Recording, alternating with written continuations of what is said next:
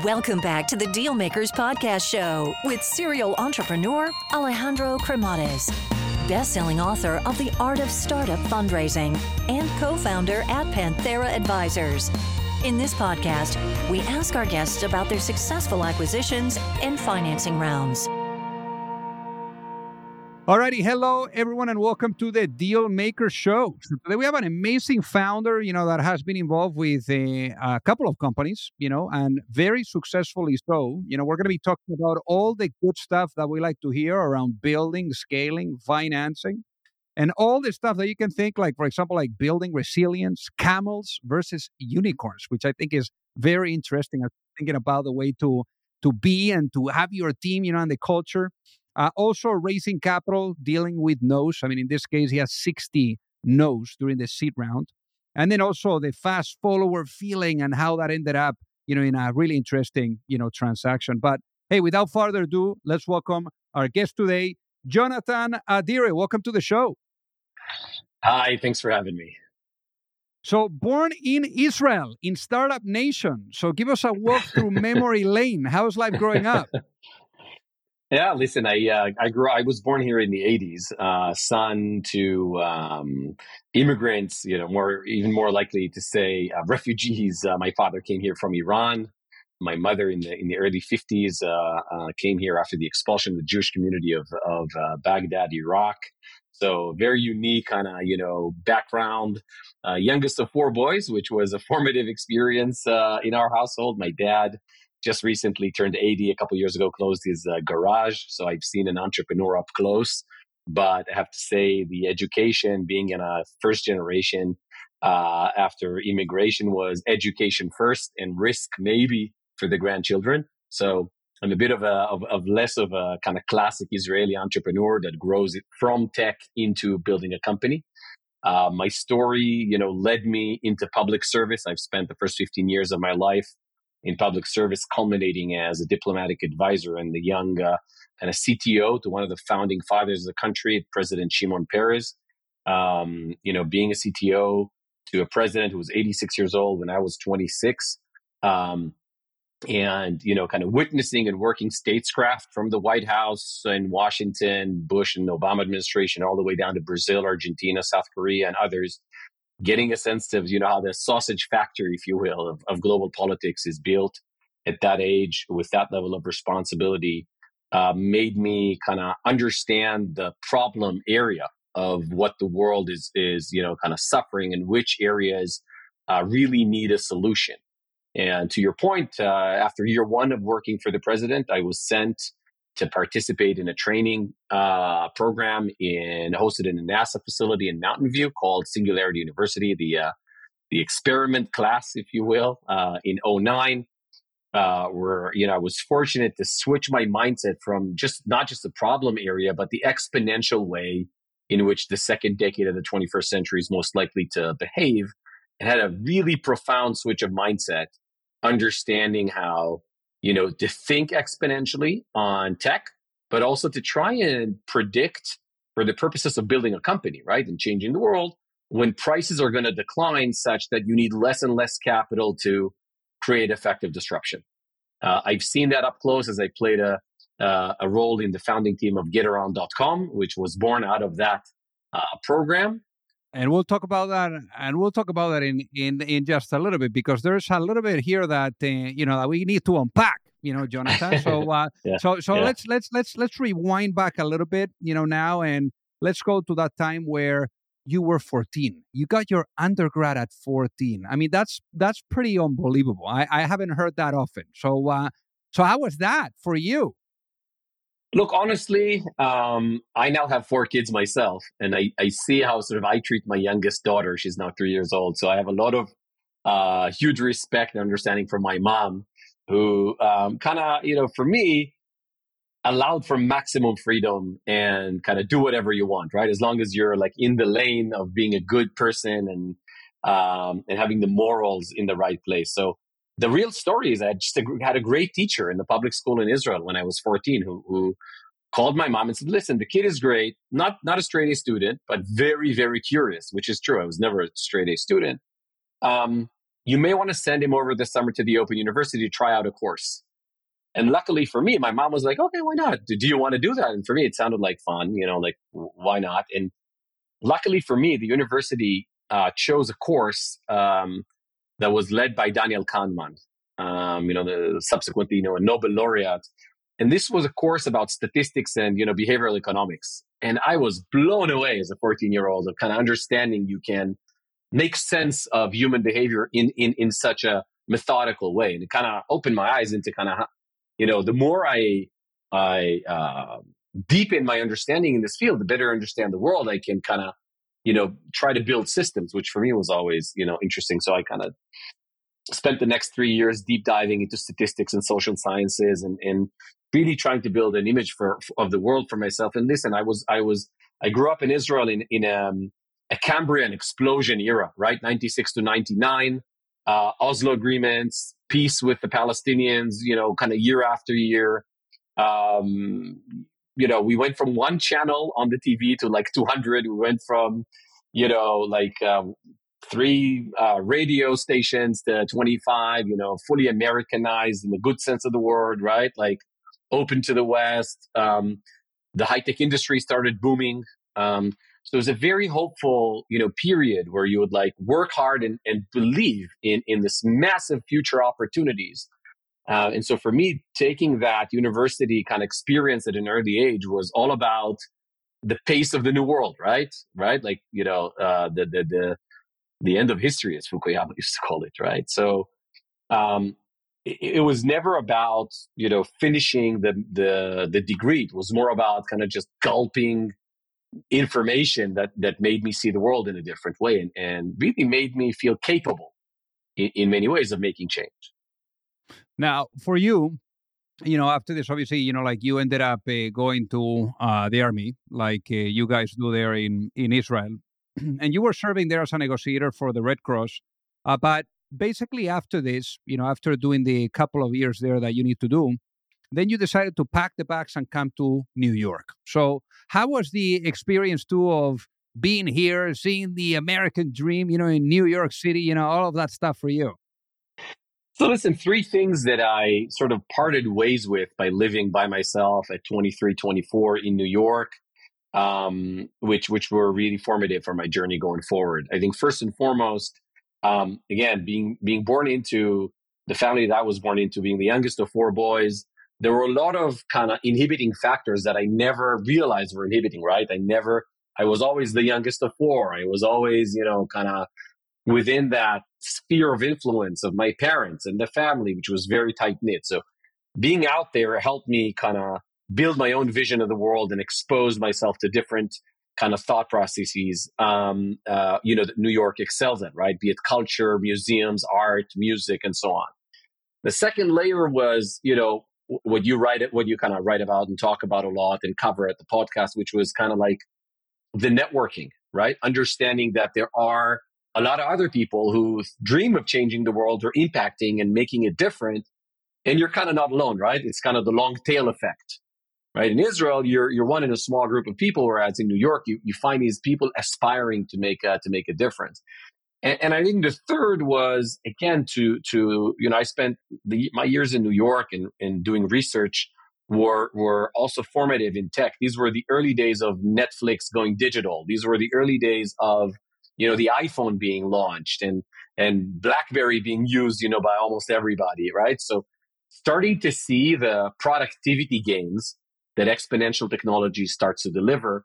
Those 3 things really, I think, kind of, made me who I am today. And I'll say one small thing, which we may want to talk about later. It also made me mature to meet the love of my life and appreciate who she is as a person. We're together for 15 years now. I have 4 kids.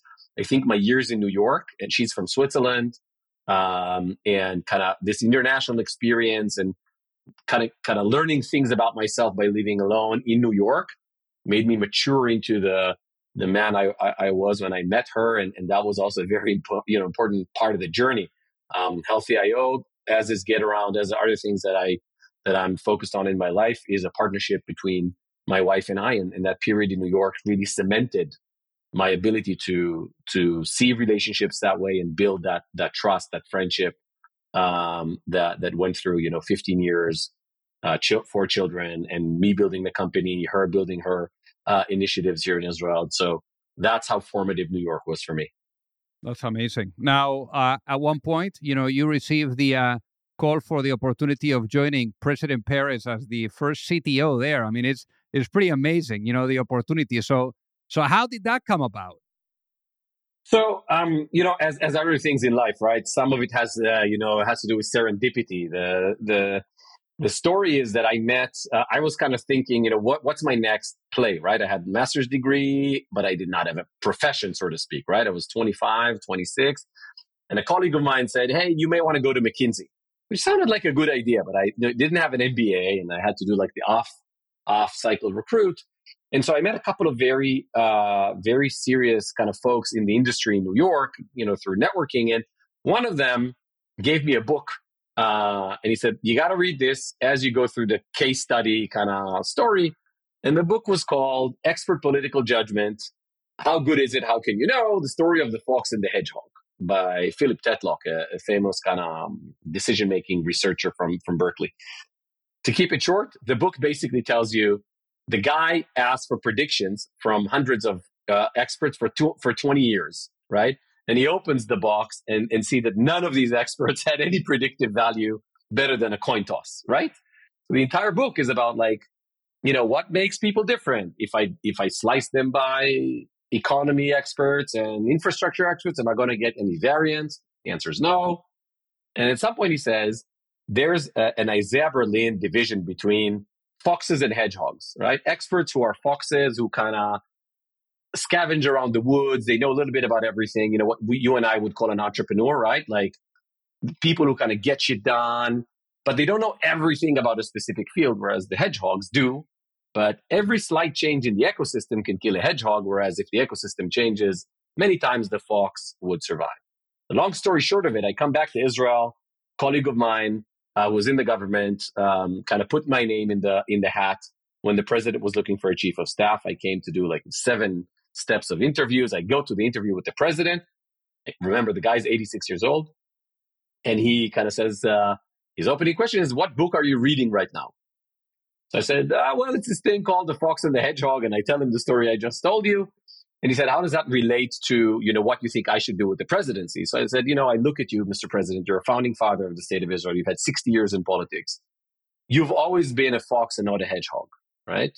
And you've always kind of mastered the understanding where the ecosystem is changing, 2 steps ahead of that, and led Israel there. And I think that distinction is sort of where you want to also go as a president. So he kind of interjected, and just to give you a sense of the immense, unique nature of the situation, he tells me, I've actually had an argument with Isaiah Berlin in 1956 about this distinction between foxes and hedgehogs. So you kind of it's good I'm not a bullshitter, and I told an honest truth of reading the book and how I got it. Anyway, the conversation ensued. It was an incredible conversation. I went home. I got a call the next day saying, listen, the president was very impressed with what you had to say, but you didn't get the job. You're not the kind of guy that can be a chief of staff. And, in hindsight, I was too young and too I didn't have the rigor and the strength of being the guy next to the door, right? The gatekeeper, if you will, which is what you got to do when you're a chief of staff. But then 2 weeks later, I get a call from the director general and says, listen, the president really loved your idea. He's been thinking about how tech and diplomacy kind of converge. Would you come and kind of, spend at least a year as the CTO for the president and help him work diplomacy and tech together? And then she gave me a stern warning. She said, listen, I've been working with him for 20 years. There's 60 years between you. The first 3 months will determine whether or not you gain his trust or not. And if you don't, you're not going to survive a year. If you do, I think you're going to spend many, many years here with the president. That's actually, how it unfolded. I was really privileged to work with him, visiting 60 heads of state from the White House to Brazil, to Korea, to Japan, to Germany, working with, the World Economic Forum. And really, I think he pioneered this idea of where tech and diplomacy work together. We've subsequently seen the British Prime Minister bring in a CTO and President Obama bring in a CTO and Chancellor Merkel bring in a CTO. I think he was the first one. And as an 86-year-old, the way he fundamentally got the transformative power of tech, right, into our psyche, into who we are in the second decade of the 21st century, in which he would have turned to be 100 years old, by the way, was second to none, really. And it was, I think you're right. It was an honest privilege to have served my country and also to have served under a Nobel Prize winner, a man who, a man of vision, a man of peace, who was really helped shape, a better Middle East. So in your case, eventually you find yourself in the U.S. once again, at Singularity University. So what would you say that triggered, that experience, going there? And then also, how did the whole thing of entering the venture world, via the idea of Get Around, how did this whole thing unfold? So, the story of the inaugural class of Singularity was actually pretty interesting. President Peres met Ray Kurzweil a few years earlier, and Ray ignited the thinking process with President Peres around this notion of exponential curves and the law of accelerated returns. And so, when I got to the office, the president had a huge library.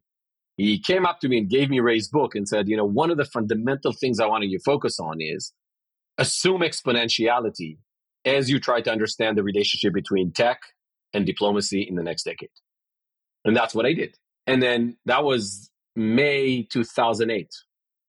Fast forward 6-9 months later, Ray and the NASA director announced we're going to do an inaugural class, an experimental class, and we're going to try teaching people for 90 days in a NASA facility about this kind of methodology of thinking. So I see that, and I go to the president. I say, "Would you be willing to, recommend me going and support the application? I will be gone for 90 days, but I promise I'll be back and I'll be 10x better than what I do." And he was like, "Wow, that sounds like a great sandbox. I'd love to go myself, but yeah, for sure." And so, in many ways, it was Shimon Peres who kind of led my thinking around that and exploring this NASA Singularity training opportunity. And I ended up, as you said, going, which was a life-changing experience. It took a while. Remember, this is 2009, right? We're still paying like 60 cents per SMS. Bandwidth is expensive. There's no cloud yet. Smartphones are like coming out. Nokia is still a market dominant force. It's like, and so I go there, and it took a month, out of the 3 months, it took a month to kind of switch, right? But once it clicked, as team members of that class, we all started kind of having crazy whiteboard sessions to 1 a.m., 2 a.m., 3 a.m. Oh, what do you do with water? What do you do with energy? What do you do in space? Like, if you think exponentially, what's going to happen in 2014, 13, and so on? One of these exercises was called the ITG. Sam, Jessica, and some other folks, Sarah, we're sitting in the dorm saying, in like 5-6 years, we just came back. I don't know if you remember Sebastian Troon. He back then had a car called Stanley, which was the kind of first autonomous car to win the DARPA challenge, right? Out of Stanford University. And we went to meet him, and we were like, whoa. So like 5-6 years out, if it's going to all be exponential, the sensors, the battery, this, that, the other, we may have, a degree of autonomous driving. So ITG was like the concept between Sam, Jessica, Sarah, myself, Bentley, the kind of founding team at Get Around, of an intelligent transportation grid. I hope I'm remembering it right. I have the seed funding deck on my computer. And the notion was, well, if indeed there's ITG, if like cars are getting smarter, you can get better utility. And then Sam and a couple other folks went and wrote an algorithm they downloaded the transportation data from the U.S. Ministry of Transportation, Secretary of Transportation. And they came up with kind of an algorithm, kind of like TCP/IP. If cars were just like units of routing information and all cars would have been fully autonomous, you'd need about 1/3 of the cars on the road to satisfy everybody's transportation needs without any compromise. So if all the cars are being shared and they're autonomous, 1/3 of the cars would get everybody to their destination, and so on. And, think about it. 2/3 of the cars are superfluous, right? So the pollution, the traffic, and so on. So that was the insight from one of those kind of whiteboard sessions. Then a couple of days later, we started thinking about Zipcar. They IPO'd at $1 billion. Remember, $1 billion IPO in 2009 was a big deal. So we downloaded the S1. And guess what? They had less than 20,000 cars in circulation, if I remember correctly, that drove $1 billion valuation. The third angle of get around was Airbnb. So you started seeing this behavioral change where people would be willing to rent a room in their home. It was before Airbnb would rent entire apartments, right? When they would literally rent rooms. You're like, well, if people are willing to rent rooms in their homes, and Zipcar is so big when people are willing and there's a need to rent cars, right? Like in downtown areas. And we understand that the future of the grid, transportation-wise, is going to be autonomous, exponentially developing. Why not make an Airbnb for parking cars, right? Why not allow, the same way we allow people to rent a room in their house, why not allow them to rent their car, right, when they don't use it? And then the whole thing started rolling because we figured out Get Around. We had a funny, I also have it on the computer, we produced this funny video with Sam starring, with looking at a parking lot and all the cars are losing value. And then we made cars, kind of gain value. And the notion was, well, if you share your own car, again, like Airbnb, you're going to actually gain money. You turn your car from a depreciating asset to an appreciating asset. And then, went out with a lot of guidance from the folks at Singularity, went out to San Francisco and met, folks who'd write your $500,000 check seed, circa 2009. That was more or less you probably remember, that was kind of the standard. Yeah. And, so then we had to so we ended up, kind of figuring out who's the most ripe. We finished the program, Sam, and we had a pact. Whoever isn't transitioning because Sam was from Canada, so was Jessica. And kind of, I knew I'm going back to serve the president, right? So we agreed, in order to raise the money, we had a good couple of leads, but no one would share, would split the founder's equity by 6 and build a company. That doesn't work. That's why companies usually outside of Y Combinator or places that are really designed for that, they don't survive, right? So we basically decided whoever isn't integrating into Silicon Valley to build a company and be the man in the arena is going to have nice shares and is going to have an advisory board and is going to contribute, but is not going to share the equity pie in full, right? And I think that document, which I helped kind of forge as a negotiator, I was pretty good at kind of figuring out, how to. I think that document kind of allowed for us to go out there, raise proper capital, and allowed for Sam, Jessica, Elliot, and the founding team and Sarah and the folks who really immigrated to the Valley to build the company and make it what it was, and in a couple of years ago becoming a NASDAQ listed company, and really a pioneer in the field, right, in many ways. And there are a lot of similarities, by the way, between the thinking process behind Get Around and Healthy. Happy to kind of go back to that later. Hey guys, so pardon the interruption here. So I got to tell you that, for those of you that are either looking to raise money or you're looking to get your company acquired, you don't have to be alone. There's a lot of psychology that needs to be blended with strategy, with methodology, with process. And it's very hard. And already doing your business alone is super, super difficult. So I remember, back then when I was an entrepreneur, I kept really experiencing the challenge of either knowing or finding the right type of access to the right type of investors, or really understanding what was the right type of guidance, that would carry me through the process, whether it was with seeking money or with going through the acquisition.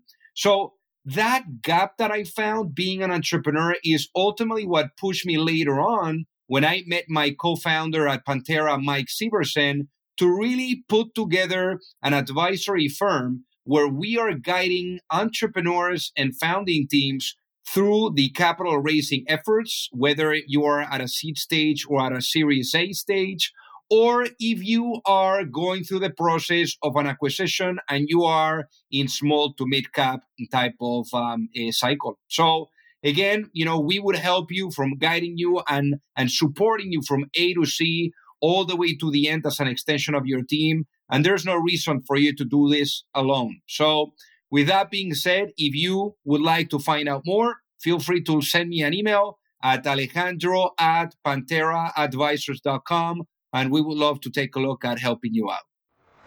And obviously, the rest is history because the company, got the $1 billion valuation, unicorn status, like you were saying, went public. I mean, really incredible. Now, in your case, as you were saying, you ended up going back to Israel. And going back to Israel, obviously, one thing led to the next, and you end up launching your baby, Healthy. So, how are the sequence of events, for you to bring Healthy to life? What do you think needed to happen there? So this was a combination of two things. First, an understanding that, I kind of had an inertia in leading my career, right? Since that day on, when my teacher, when I was 14, kind of, gave me that push, things were kind of like one thing led to another. When I came back from NASA and Yonatan was born and spending time with Sam and Jessica remotely once per quarter, I realized that, for the first time in my life, that I could actually make that change myself as well. Right. And I started kind of moving from, if you will, public service mindset of I'm going to put my talent and my time and my career in serving the public into I can serve the public by being an entrepreneur. And that was a major shift. And so for me, the decision to become an entrepreneur was kind of top down, public service driven, right? In a very perverse way, right? I saw my entrepreneurial journey as one of public service. So that was very clear for me. I'm going to make this turn. The second piece was, well, if it's public service that if I want to really make a difference in the world for the better, I can't, there's a very important kind of context to which company I'm trying to form, right? So different fields didn't make sense. The one that I honed into was healthcare. And you got to understand, in Israel, healthcare is kind of like a time machine for the world. This is a country with universal healthcare, very competitive delivery organizations that are tax funded, but operate like private entities. The company has had a digital healthcare infrastructure from 2002, including applications. Basically, when we go to the doctor, we have all our health records from 2002, from the blood test to MRI to CT scans. There's a massive big data set here that predicts diseases, that predicts correlations of medication. And it's not by chance that Israel is overrepresented in the medical innovation space. A lot of drugs discovered, a lot of lives saved around the world, including with countries with whom we have no diplomatic relations. And, really a lot of medicine has come out of Israel because of that. So that was kind of my general direction. I started plotting exponential curves, if you will, that like we did with Yonatan, trying to say, well, this is 2012, 13. Where are the exponentials going? I had 6 of them on my final kind of whiteboard. One was smartphone camera, clear exponential. It was clear that with every generation, it's getting 2x, 3x, 4x better. The second was smartphone batteries, because if you have a great camera, but every time you take a picture, the battery diminishes, you don't get anything. The third was bandwidth. You started seeing, bandwidth becoming, 3G, 4G was kind of being thought of. Then storage on the cloud, computation on the cloud, and then computation on the phone. All 6, remarkably, showing their path towards the knee of the curve. And all 6 also indicating massive price decline. So, if you will, the genesis of Healthy.io was a very good prediction of deflationary tech, right? Exponential growth, but declining prices. So that was kind of where I started focusing. So digital health, it's gonna really grow, because if bandwidth goes to 0 and is expanded, if cloud computation is 0, and the applications are huge, from like radiography interpretation via AI on the cloud, all the way to wearables and so on and so forth. And I was kind of going somewhere with that. I had a thesis, and again, top down, right? So public service type company, healthcare, very strong added value, and then looking at that exponential map, I was looking for the idea of the kind of product one and the vision. And then my mom turned 70, my dad turned 70, and they started kind of traveling the world. They went to China. And I get a call from, actually, that's not true. My oldest brother gets a call, who's always my dad's consigliere, right? The first one to get a call is my oldest brother.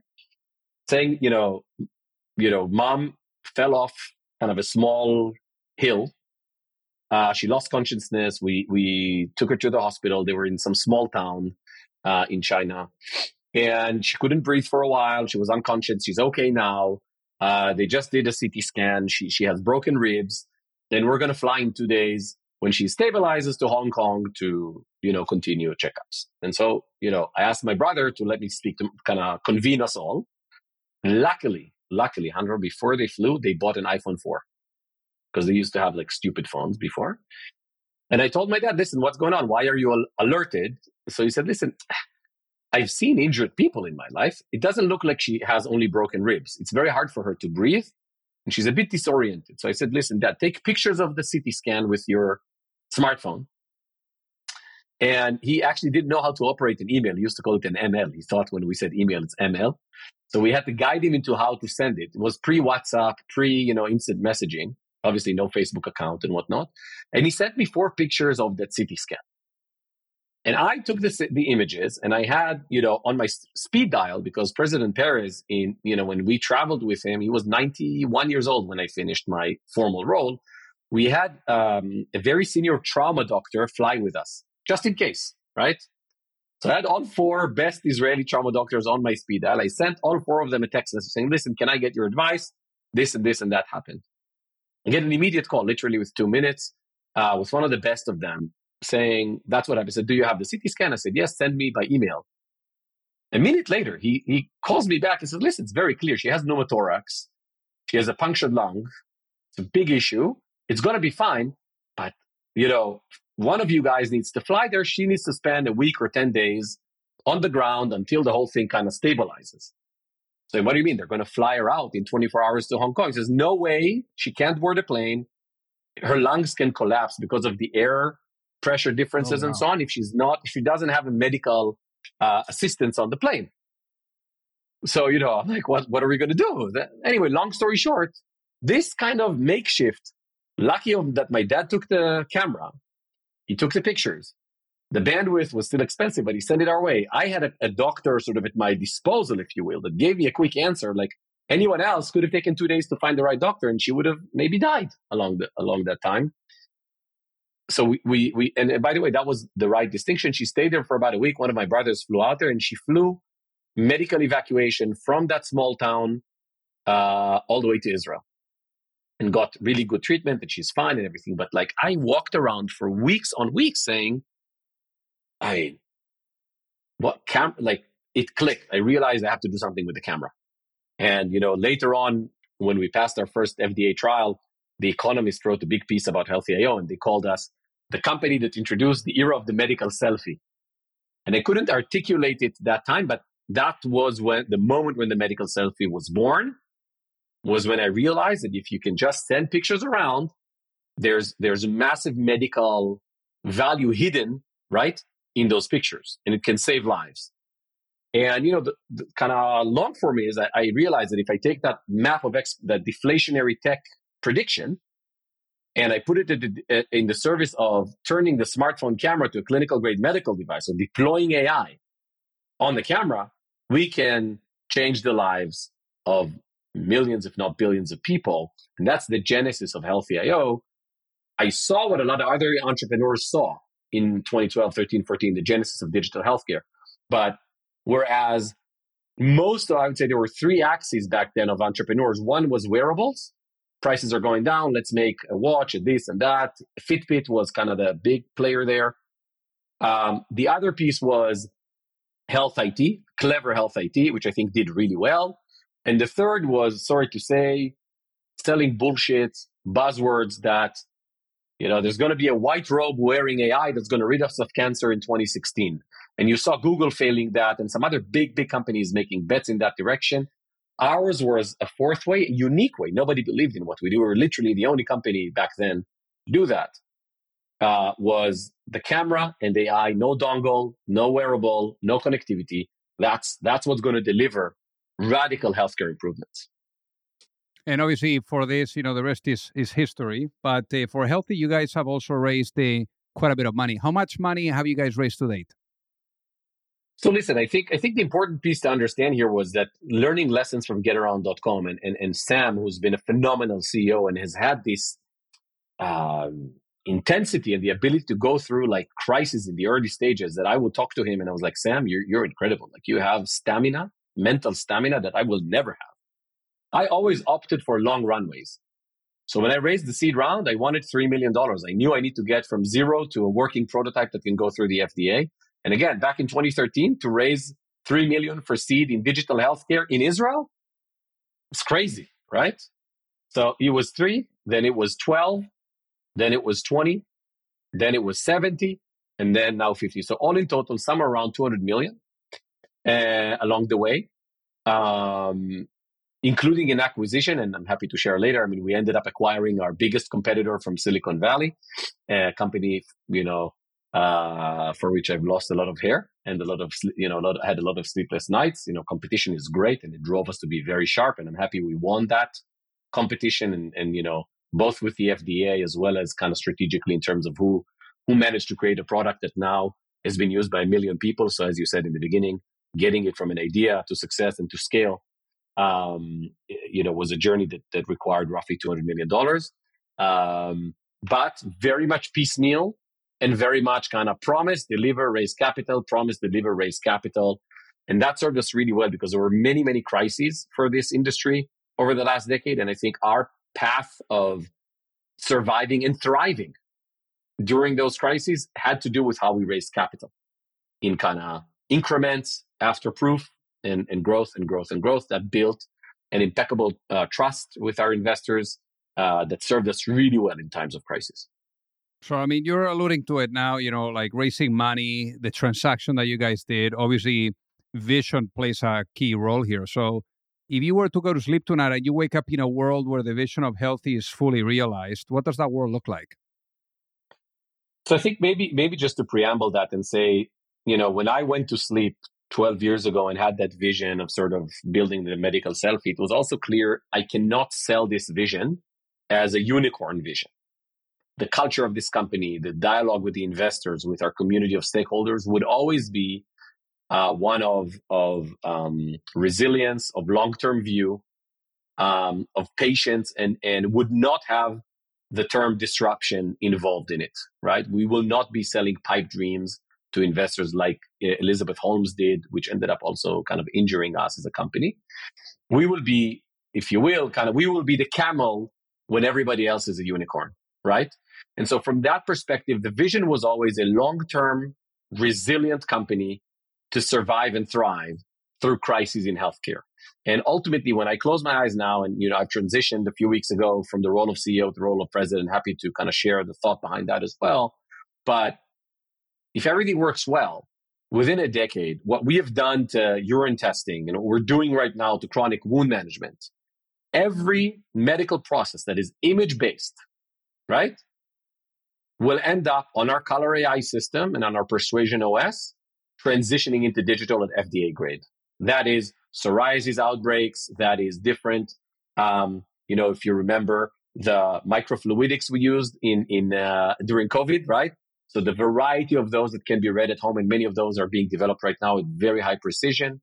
The future of smartphone optics are not going to be limited only to cameras, right? The day is not far when we'll have a hyperspectral sensor on our phones. And imagine what you can do with that in healthcare if you have hyperspectral sensing on your phone. So basically, my dream is for healthy, when it's 20, is to be that hub, that platform where all vision-based medicine is driven from the home, from your smartphone at FDA grade. We've done it already twice. And if we succeed in the next 2 years and get to where we want to get in terms of profitability, there's no stopping us in that sense. So then, now that we're talking about the future, I want to talk about the past, but with a lens of reflection.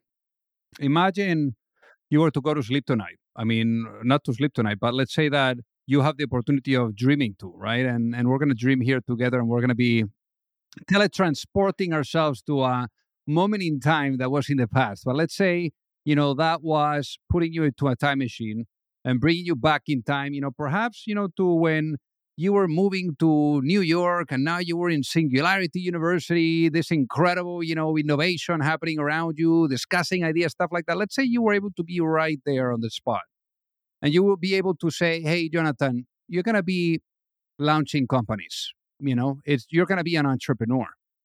And being able to right there give your younger self one piece of advice, before launching a business, what would you say that would be, Yonatan?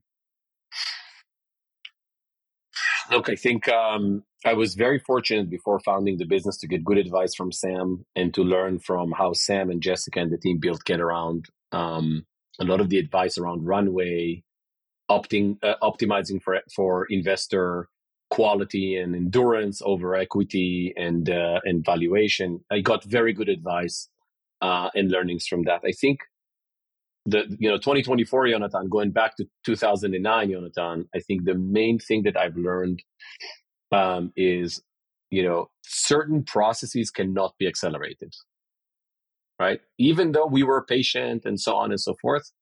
So certain processes cannot be accelerated. And I think a kind of subset to that is the forces that would hinder your growth are not in plain sight, right? I have a big issue today with a lot of books and how to build a company. Those are great, and they're a critical condition for you to be able to build stuff.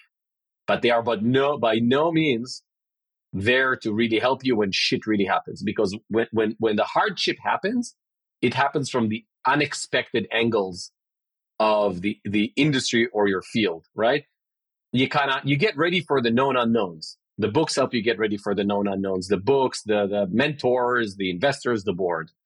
But reality has its way of like creating unknown unknowns, right? There's no textbook of what to do when you have a file with impeccable data with the FDA. You expect a result within 6 months and then COVID hits, right? Literally a once in a century pandemic that gets everything delayed, and you have capital and you have burn rate and things are moving. In this FDA, you can't move them because everybody's in state of pandemic, right?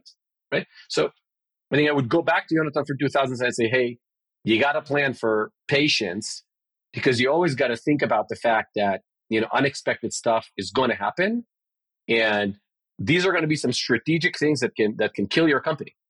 And they're going to come from a direction that you don't expect until a certain point where you're like, predictable revenue. And that becomes, that kind of challenge where good CEOs, experienced CEOs kind of run through the process, as opposed to the nimbleness, the kind of, oh shit, we just got punched in the face. What do we do? And in that sense, I had a group of 5-6 people who walked that path with me, one of which is sort of year one, really a late co-founder, if you will, Ron Zohar, Chief Product Officer, without whom I would have never been able to undergo the crises and the kind of these surprises, right? That really threatened to kill the business. I think 4 or 5 times within a 12-year period. And so that would be my advice. Like, there are killers for the business out there. They're not where you expect them to be. And you can't think that if you're surrounded by the best board and you read the best books and you're super intelligent, then, you're going to be able to defend yourself from that. You'll be able to defend yourself from the known unknowns. That's for sure. The better you are, the better read you are, the better advice you get, you become more immune to the known unknowns. But like the stuff we went through in a decade, it's the stuff you kind of think happens in a century. The pandemic, a colossal criminal case in our business, literally in our business, that had everybody lose trust in innovation in healthcare and diagnostics. That's the Theranos case. The failure of north of $1 billion invested in Google Healthcare to deliver any significant change. Again, so like, if Google can't do it, how can you guys do it, right? Like, and then ultimately the dynamics with the regulators and the reimbursements and so on. So, it's a bit of a longer answer, but a winding one. But really, this stuff comes from places you don't expect them to come, and you got to be patient and have that reserve bandwidth and capital to, the rainy day fund, if you will. Now, for the people that are listening, Yonatan, I would love to reach out and say hi. What is the best way for them to do so? But easy on Twitter, Yonatan Adiri. That's kind of where I spend most of my time these days. Was never a big LinkedIn fan, and had been out of Facebook, I think, for the last 5 years or so. I lost my password at some point, and then I didn't rejoin it. And I was like, hey, I don't really need this. But Twitter is where I learn, is where I kind of share insights, and sort of that's the place to interact. And I spend a lot of time in the US, and now my next episode here in Israel, beyond being president and Healthy IO, is basically going back to innovation and entrepreneurship in the public sector. I think that's the next big kind of thing. I'm very committed also to the future of Israel, and now coming back into public sector with everything I've learned, is sort of, where I'm going to spend most of my time in the next few years. Well, amazing. This was an absolutely incredible conversation, Yonatan. On behalf of everyone, I want to thank you for giving us the pleasure. And it has been an honor to have you on the Deal Makers show today, Yonatan. So thank you so much. Thank you. And it's a privilege to be part of the team, part of the network now, part of the community. And I want to thank you for building this community and being so helpful, really, in helping us avoid the known unknowns, if you will. If you like the show, make sure that you hit that subscribe button. If you could leave a review as well, that would be fantastic. And if you got any value, either from this episode or from the show itself, share it with a friend. Perhaps they also appreciate it. So also remember that if you need any help, whether it is with your fundraising efforts or with selling your business, you can reach me at alejandro@pantheraadvisors.com. You've reached the end of another episode of the Deal Makers podcast. For free resources and materials, head over to alejandrocremades.com. Thank you for listening, and see you at the next episode.